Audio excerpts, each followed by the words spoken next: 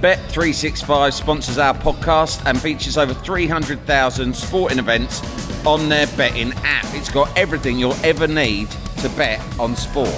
Did you know you can create personalised bets with Bet365? Their bet builder lets you calculate the odds for any game right there in your hands.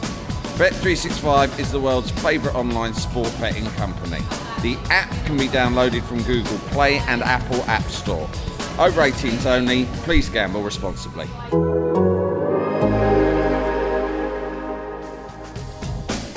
Hello and welcome to the latest edition of U-Irons, the brand new West Ham podcast. I'm Sam Delaney. I'm joined by Roshane Thomas and we are here in the pub. What's this pub called again?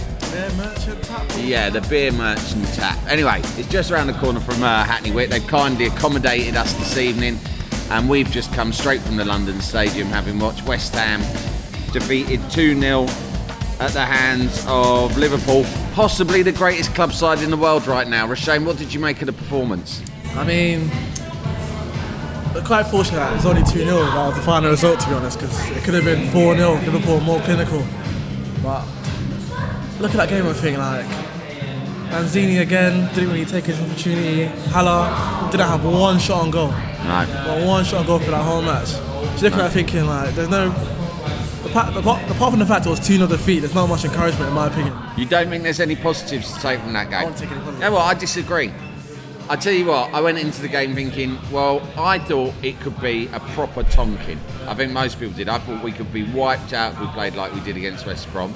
I didn't think we were great, but I wasn't expecting us to lose by just 2 goals. And I've got to say as well, Alisson kept them in the game. I mean, listen, I don't doubt that Liverpool didn't have to click into 5th gear tonight by any means. But Alisson made a series of decent saves, 2 from Declan Rice, 1 from Snodgrass in the second half. We had some good old chances, and that's created against the best defence in the league. Yep.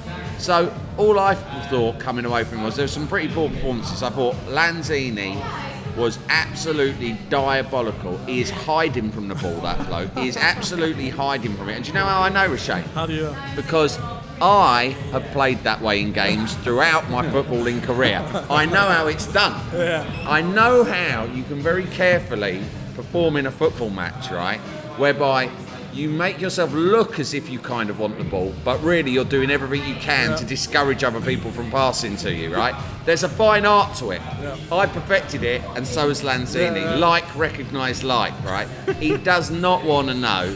Haller is pretty much the least intimidating 6'3" bloke I've ever seen, right? But there were some decent performances. Snodgrass, Rice, thought Ogbonna had a decent game. Yeah. I thought the new lads, whose Jeremy. Name I cannot yet pronounce. Can you? His first name was Jeremy. I can't pronounce his last name. Ngakia.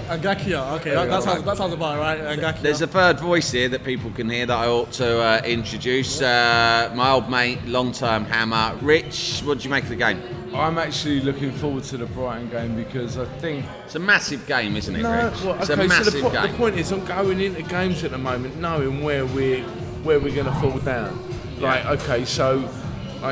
You're going into a situation, these games these days, and you're going, right, okay, so there's no formation, there's no consistency with the players, there's no reliability with the players, there's no real formation, there's nothing that can say to you that you can go out and beat a team.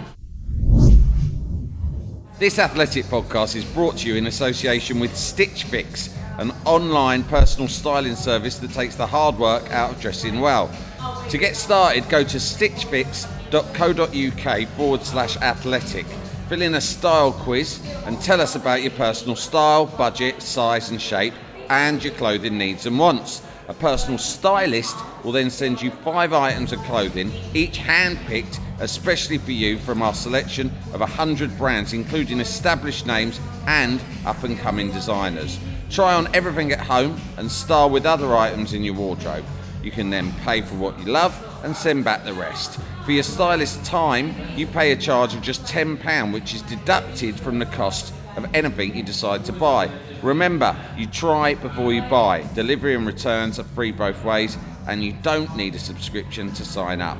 Get started with Stitch Fix today and support our podcast. That's stitchfix.co.uk/athletic. Do you know what someone said to me during the game when it was clear that the game was just fizzling out as a standard 2-0 defeat? They said, do you know what? I thought there was only going to be 2 outcomes tonight. The likely outcome was we were going to be thrashed, but in spectacular style, and watch one of the greatest club sides of recent times in their absolute pomp, and we would lose by 7 or 8, right? Or we would do a bit of a classic West Ham and somehow pull out a 1-0 victory, right? Where we score a goal, we score a penalty, and then we come back, right? And he said, and neither of those things have happened, and I feel shortchanged, because my attitude is to Liverpool, if you're going to beat us bloody properly. Not like this. I felt patronised by their performance.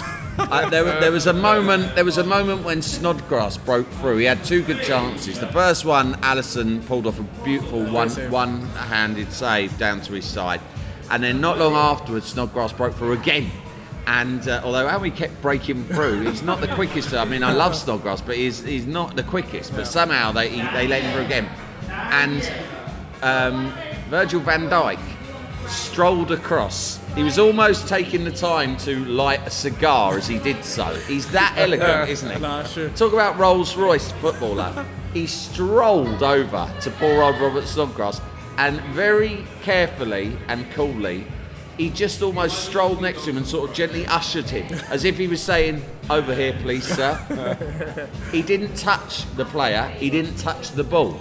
He just sort of strolled in front of him and directed him away from the goal. And Snodgrass, as if he was an obedient dog, just followed in the direction that Van Dijk was almost pointing him in. And Van Dijk, and then they won back possession, and I saw Van Dijk, who was immaculate, not a hair out of place, not a single grass stain about his person. No sweat. I thought, that is some player. But I also thought, well, that sums up this performance, because I actually thought West Ham turned in a decent game. I mean, put it this way, if we'd played like we did tonight against West Brom, we might have got something out of that game, right? But Liverpool, it was patronising. I felt that we went close. Rice had a couple of great efforts. I thought if we had scored one of those chances, Liverpool would have just scored another one, and that would have been that. But, I mean, listen, you heard what Moyes had to say after the game.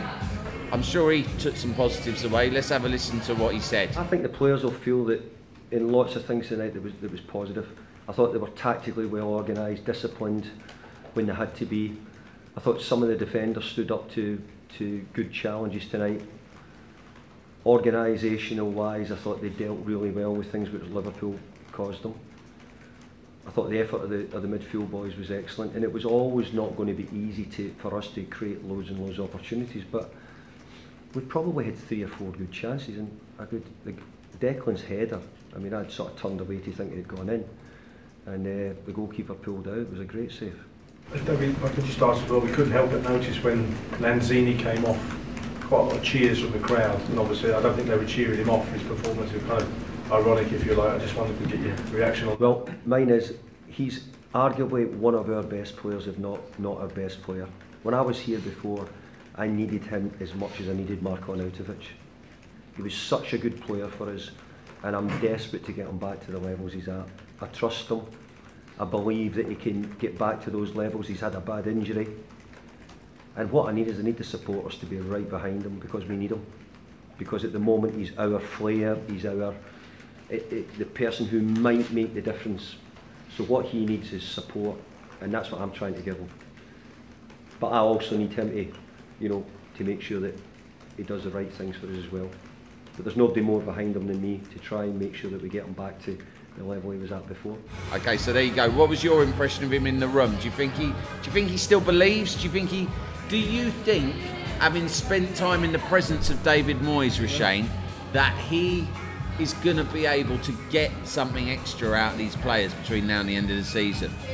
I believe he can, but it seems for the time being he's becoming way too reliant on Lanzini. He's still keeping faith in him. Like, he was asked about Lanzini.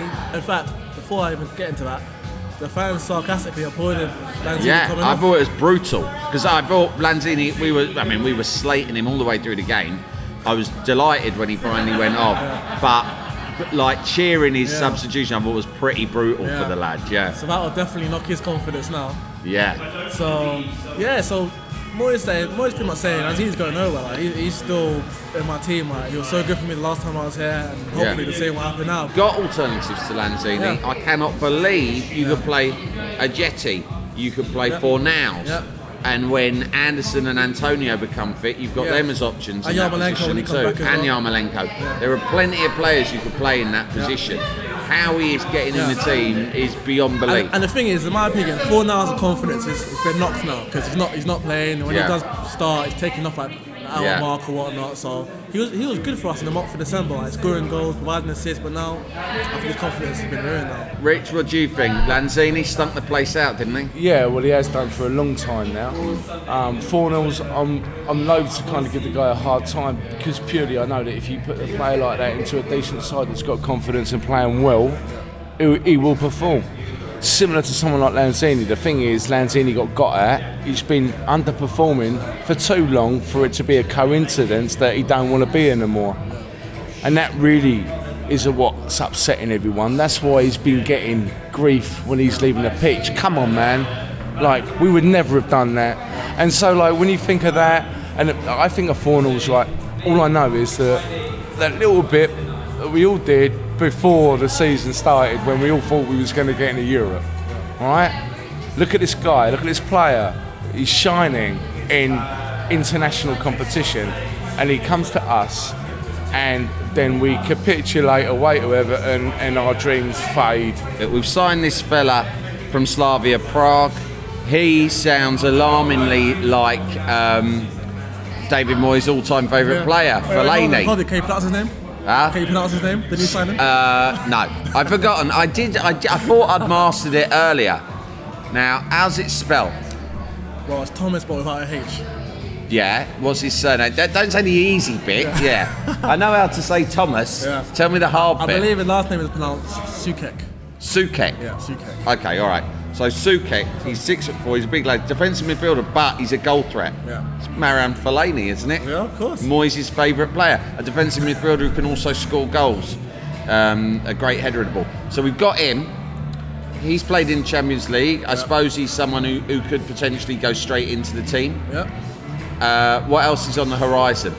Well, he was asked if he's interested in getting another striker, and due to Haller's like Forbes said he's in the market to try and get another one in. Even his press conference, he said there's been a bid for another player. Didn't confirm like if it's a striker, defender, or another midfielder. But I would like to see the club like get another creative player in. I feel like we need a bit more creativity in. So that should be, might be a priority before deadline on Friday. Yeah, but we think it's going to be a striker and a right back, right? Right back, yeah. Yeah. But what did we think of the debutant today at right back? Yeah. Young lad, very small lad. Yeah. I mean, he looked like he'd come straight from school. He looked nervy, understandably, at the beginning, but he did all right, didn't he? And the thing is, I've covered quite a few under 23 games this season, and like Ben Johnson's been a standout. He's right back, but he's injured right now. Jeremy's also been good, and he also plays centre back as well, so he's a bit versatile. I've noticed what you're doing again is using this Christian name instead of the harder to pronounce surname. You tried the same trick twice in the space of 2 minutes. No one calls him Jeremy. I know, but that's a silly name for a footballer, isn't it? Yeah. But we think he can't play centre back. He looks about 5'1". Yeah, I know, but he plays well. Like, I thought a decent performance. He made a lot of encourager runs. Offered more than what Zabaleta would offer, in my opinion. Right. So, yeah, he looked decent. Yeah, well, I think there was some cause for encouragement, I think. Now, we hope that we've got what we got, that just another under 48 hours until the transfer window slams shut. Clearly, we need a couple more in. Maybe there's hope. Maybe there is a little bit of hope. I think in this team, I can see players who are putting an effort in, and I've seen West Ham teams relegated where no one's putting an effort in. And I've got a vision I'm going to leave you with, right? And I've outlined it to my mate Neb before the game. I said it all came to me on the tube. All we need, right? It's not even a lot of money. What we've got is a huge piece of real estate in the centre of the most attractive city in the world, right? We don't own it. But if someone, a big sports investment brand out in America or something like this, came in, bought the club, and announced on the first day after buying the club that their intention was to buy the stadium, they would have no trouble buying this stadium, right, off of the powers that be. So because this country, everything's up for sale, right? The quickest way to get the fans on side is to buy the club and then say on day one, listen, we know that you don't know us. We know that you think we're from another country and we don't get football, we don't get West Ham. But what we're going to do is buy this stadium, right, so it's ours. And then we're going to redevelop the whole bastard thing to make it into a giant version of Upton Park. And everything's going to change, right? And it would be the soundest investment in the world, because you bought a Premier League football club, which is just a licence to print money because of the ongoing television deals you get. And on top of that, you own a huge plot of land slap bang in the centre of the capital city of pretty much the world. What can go wrong? It's the greatest investment opportunity in the world right now.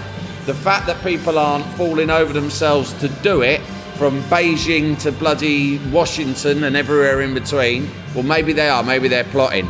But you heard it here first. And I tell you something else as well, and this will be controversial. When they do knock that bowl down and redevelop it into a state-of-the-art version of Upton Park, I'll spend 2 years going up the road and watching West Ham play their home games at Arsenal. Because it'll be worth it. Anything but this right now. Good point. Name of the episode, anything but this. Rich, thanks for joining us. Rashane will be back again speaking after the Brighton game, which is... I must win. It's not a 3-pointer, it's not a 6-pointer.